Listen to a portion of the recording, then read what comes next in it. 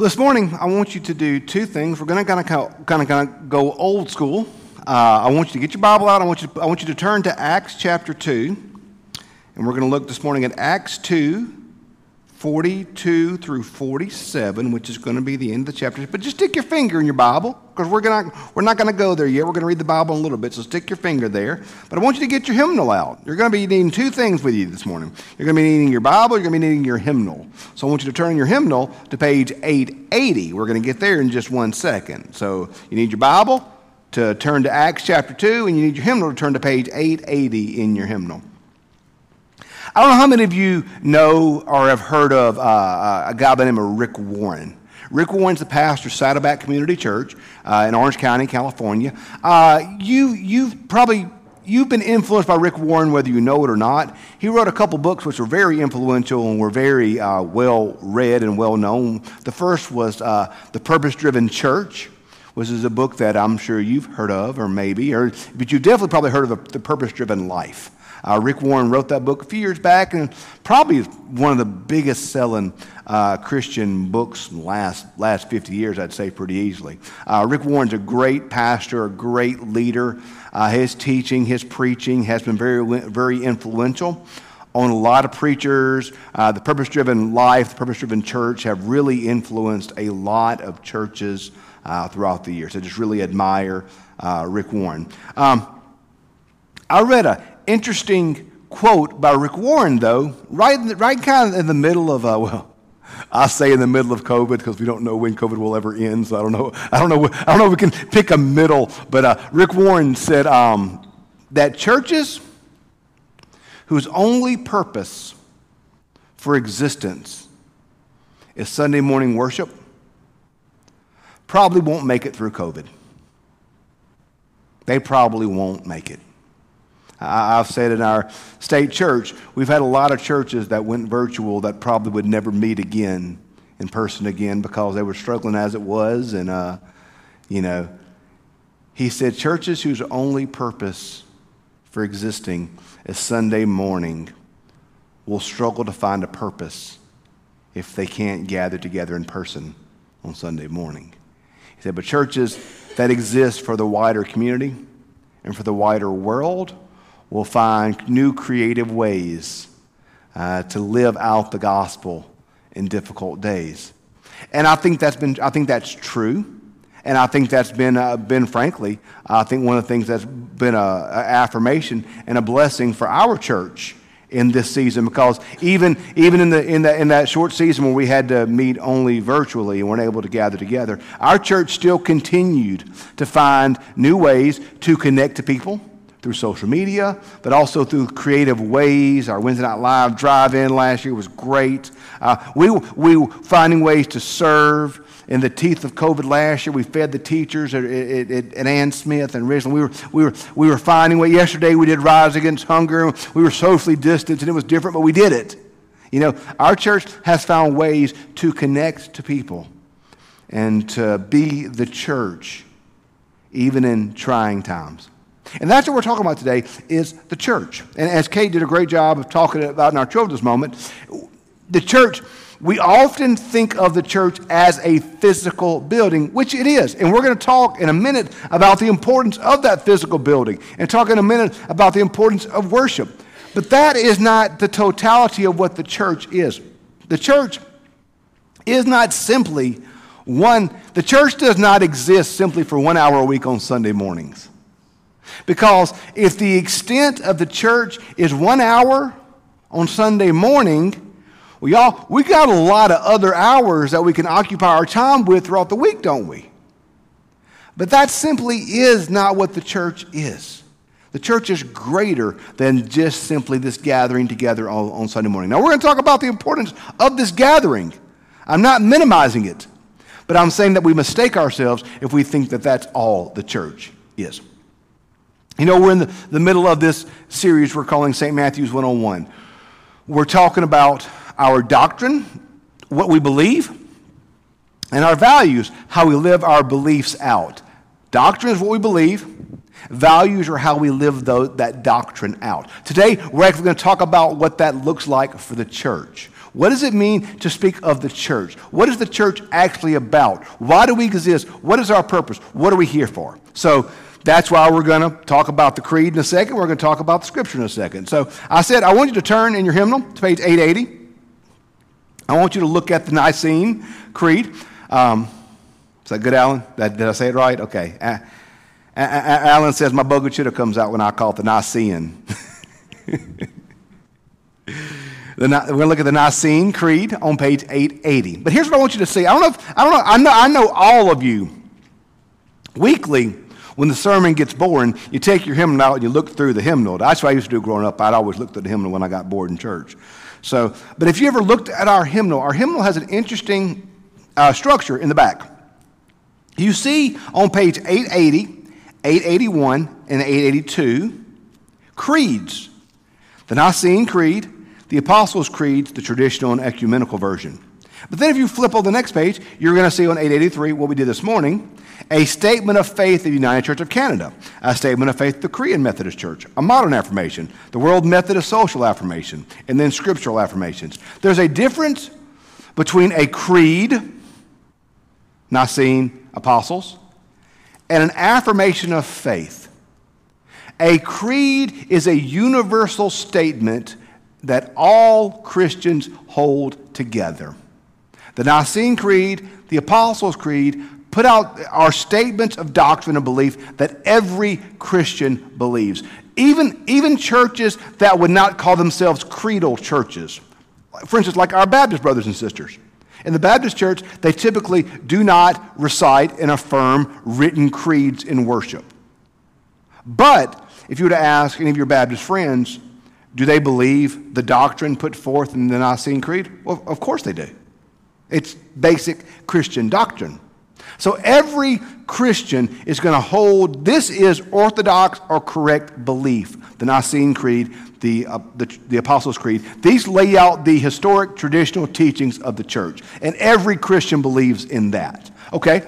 Now your affirmations of faith are more specific. So notice, it's an affirmation of faith of the United Church of Canada. It's an affirmation of faith of the Korean Methodist Church. It's a modern affirmation. Affirmations and statements of faith are tied to denominations or local churches. They're not bad, but they're just not universal in the same way that your creeds are universal. Creeds are universal statements accepted by every Christian. Affirmations of faith tend to be more localized or more tied to denominations or theological movements. So we have both in our hymnal. Creeds, Nicene Apostles, but also affirmations of faith. These are good things. But these three right here, or these two rather, the Apostles and the Nicene are universal in acceptance. So let's look at the Nicene Creed, for instance. You see, it's a threefold movement.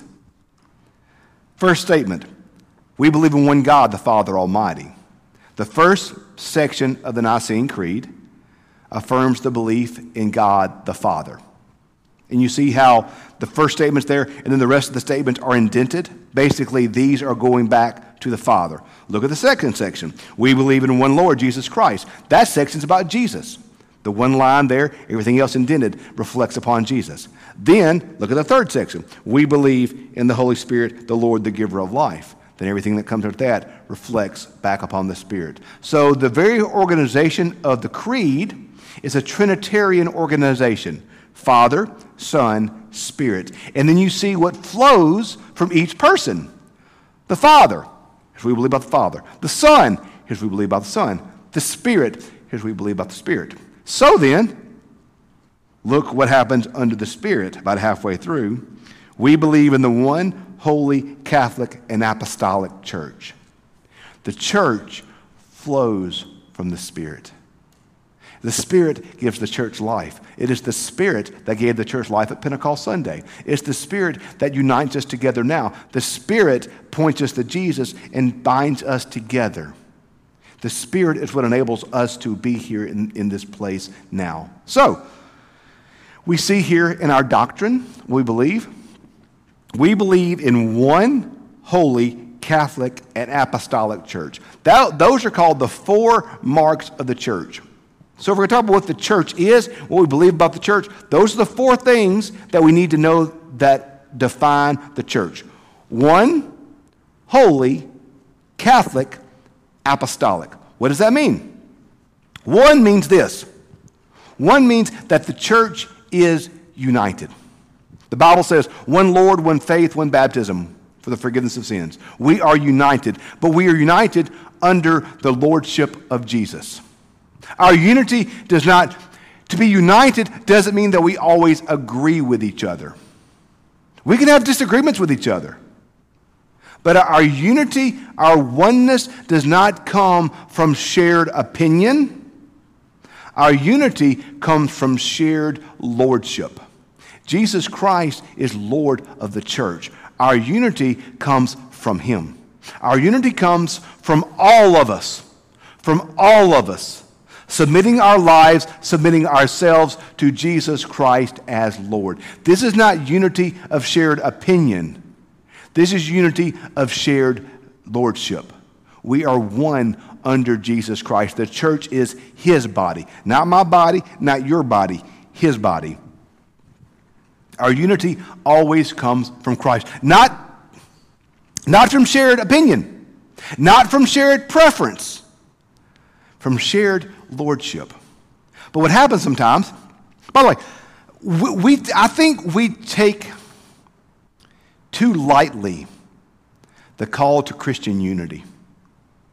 If you read the Gospels, John 17, Jesus spends an entire chapter praying for the church and praying, he says, I pray that they may be one as we are one, talking to the Father. Jesus Christ desires that the church be unified in the same way that He is unified with the Father. That's a big deal, y'all. And we take too casually Jesus' desire for us as the church and as Christians to be unified. I think we take it. Francis Chan, one of the kind of modern Christian writers, he wrote Crazy Love and some other books. He has just written a book on Christian unity. And his thing is that we do not always take seriously as Christians and as churches the call of God for us to be unified. Now, unified in truth, obviously. We need to get that. We need to get that straight. Unified in truth. Unified in the marks of the church, starting with our doctrine and who Christ is. But we need to be very careful that we do not, I think where our struggles and our splits come along is when we mistake preference for Christ's lordship. When we mistake preference, my preference, for Christ's lordship. Our unity will never come in us sharing the same preference. Our unity would never come, frankly, from us sharing the same opinion. That's not where unity comes from. Unity comes from us submitting ourselves to Christ as Lord. John Wesley said, if your heart has been warmed as my heart has, then give me your hand. Our unity is not going to be found in shared preference for worship styles. Our unity is not going to be found in shared favorite hymns. Our unity is not going to be found in favorite preachers or favorite preaching styles. Our unity comes in our shared lordship of Jesus, grounded in His truth. So I need to be very careful when I seek to do things that don't build unity in Christ. He calls us to be unified, to be one. The church is one. We are one because of the lordship of Jesus. When Jesus Christ is our Lord, that's where our unity comes from. The church is one. The church is holy, meaning the church is set apart. The church is different. We are different from the world. We are different from the culture because we're grounded in truth revealed in Jesus Christ. So we're going to be different from the world. And so to be different from the world, to be holy, does not mean so much.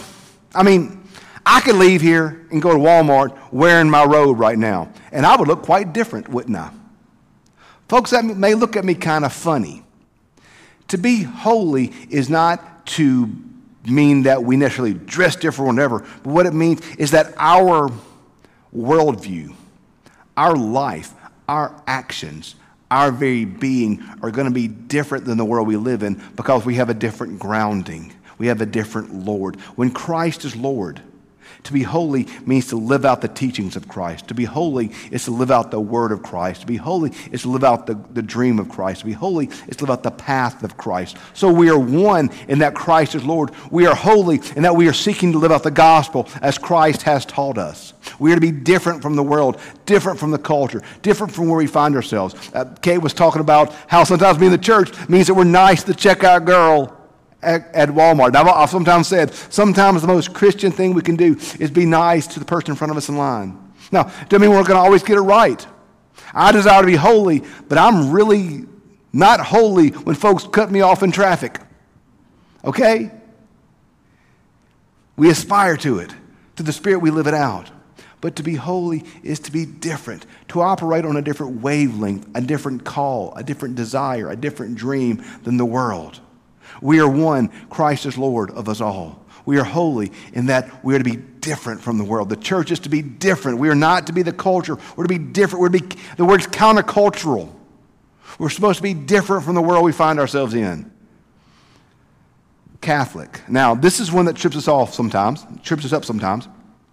Because we today, 21st century America, we hear Catholic. That's why I noticed in the creed, it's got the little asterisk there that says universal. We hear Catholic and we think Roman Catholic. We hear Catholic and we think denomination. When the creed was written, this creed was written in 380 AD. Till around 1500, there weren't denominations. Catholic was not a denomination. Catholic was a description. It was Catholic until the Protestant Reformation was not a noun. Catholic was an adjective. It described the church, that the church was Catholic. It was universal. That's what the word Catholic means, is universal. The church was made up of people of all nations and all races.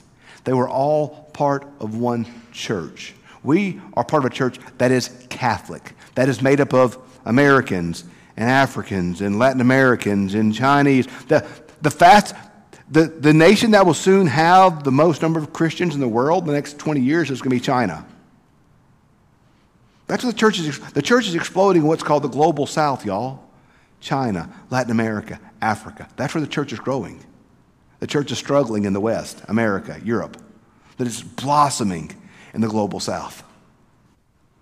The church is Catholic, meaning that those are fully our brothers and sisters in Christ. All who confess the name of Christ are our family. All who are under the lordship of Jesus Christ are our family. Our family, our church is bigger than St. Matthew's. Yes, St. Matthew's is our church home and our church family, our local congregation. But the church is bigger than just us. It's made up of Methodists and Catholics and Baptists and Pentecostals and Presbyterians and Episcopals and Anglicans and Lutherans, and all who profess the name of Jesus Christ are our church family. The church is universal, open to all who believe in Jesus. It's bigger than just me and you. It's Catholic. It's universal. One, Lordship of Christ. Holy, different. Catholic, universal, open to all. And apostolic. We as Protestants hold apostolic to mean that our church is founded upon the teachings of the apostles. That we are held together. Remember I said we're one under the Lordship of Christ. We're one under the teachings of the apostles. If you go back and look in the Gospels, Jesus quickly organizes the disciples into the apostles for the organizing of the church. The apostles organized the church and structured the church and taught the church. We're going to see that in just one second. But to be apostolic means that we are founded upon the teachings of the apostles, which is best represented to us in these creeds. These creeds. We are apostolic in nature in that if I was to teach y'all a doctrine contrary to this creed, then I'm wrong. If your preacher teaches a doctrine contrary to the creed, the preacher's wrong. We're not founded upon the personality or the theology of the individual preacher or the individual church, but we're founded upon Scripture, and we're founded upon these teachings revealed to us through the teachings of the church. This doctrine, which was established early on, the teachings of the apostles, is one of the marks of the church. We are in the midst of a stream that goes back thousands of years. We're not the first, y'all. We're not the first folks to figure this out, and we're surely not the first folks to ever get it right. Thomas Oden was a great Methodist theologian, and he said he wanted on his tombstone this phrase: he came up with nothing original. I kind of like that. That I don't want to come up with some original doctrine. I want to teach the truth that's been handed to me by the apostles, which is best understood in this Nicene Creed. So that's what the church is. The church is one, holy, Catholic, and apostolic. One under the lordship of Jesus Christ. Holy, different. Catholic, universal. Apostolic, founded upon the correct doctrine, the correct teachings of the church. That's our doctrine. Okay, we're talking about doctrine and values. So let's look at what that looks like. Let's see what that looks like when we live it out. And that's where Acts is going to come into play. In Acts chapter 2, verses 42 through 47, it says this: they devoted themselves to the apostles' teaching. There you go, apostolic teaching. And fellowship, the breaking of bread and prayers. All came upon everyone because many wonders and signs were being done by the apostles. All who believed were together and had all things in common. And they would sell their possessions and goods and distribute it to all as any had need. Day after day, they spent much time together in the temple. They broke bread at home. They ate their food with glad and generous hearts, praising God and having good will of all the people. And day after day, the Lord added to the number those who were being saved. So if our doctrine is one, holy, Catholic, apostolic, we see here in Acts 2 our values. How's that lived out? Well, first, the Bible says daily were added to their numbers. In other words, the church always cares for the folks beyond these walls. Now listen, in this day, they didn't have walls of the church because there were no church buildings. You know, the church, we didn't start building churches till around 3. Constantine became a Christian in 313. So it wasn't until after Constantine became a Christian that Christians stopped being killed. So it wasn't until after the 330s. You won't see any old churches in Europe earlier than 330, really, because that's when it became safe to be a Christian. It's safe to come out of the catacombs and out of the graves. So, but this early church, they looked beyond themselves. They looked beyond their community. They looked beyond the folks they knew, and they were looking outside for what we would say outside of our walls. They were looking outside their community to the folks who weren't Christian, to the folks who weren't there. It says daily being added to their numbers. We have a call to live out our doctrine, and one of those values is going to be evangelism. To go to those outside the walls, those that are outside these walls, and invite them to be part of our community. I've heard it put like this, a couple phrases. One is that the Christian church is the only organization that exists for those who are not yet members. We're the only organization that exists for those that are not yet members. I've heard it also put, the Christian church is always one generation away from extinction. Because if people are not converted, and if people are not saved, then the Christian church will no longer exist. We need converts. We grow through evangelism, through inviting people, through welcoming people.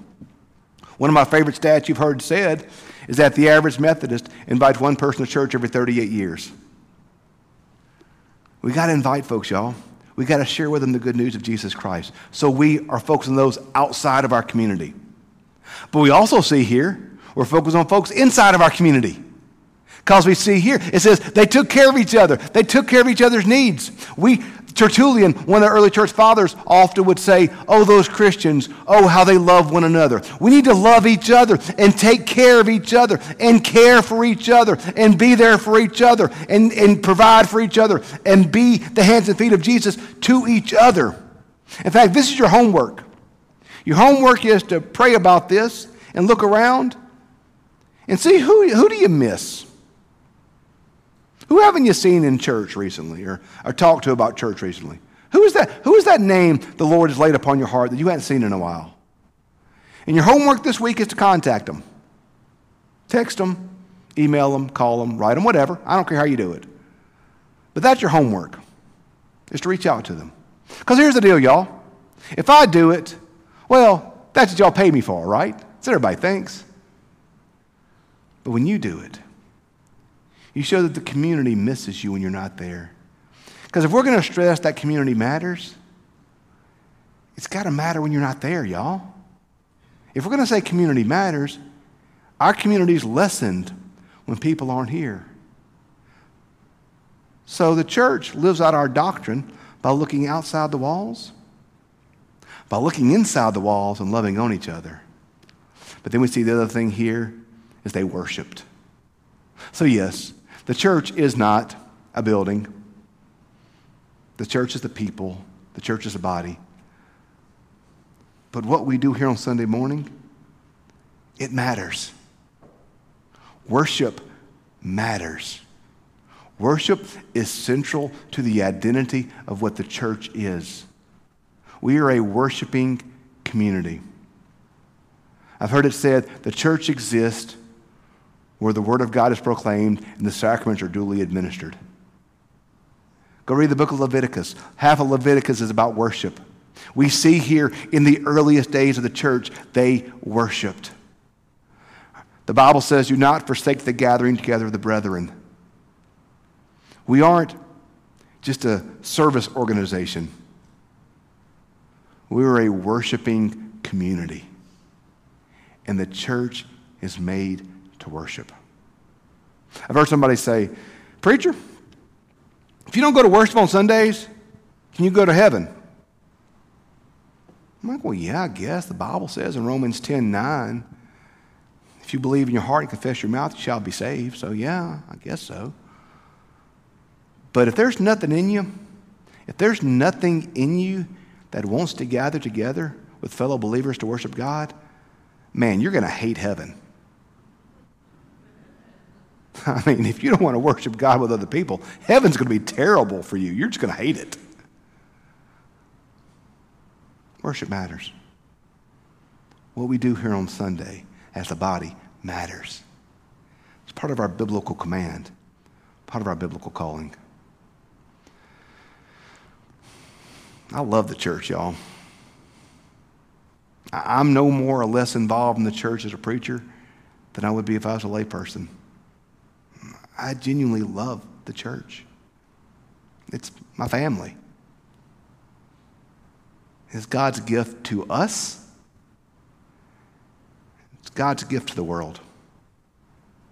And our point is to tell others about Jesus, to take care of each other, and to worship fully our Lord. May we know who we are as the church.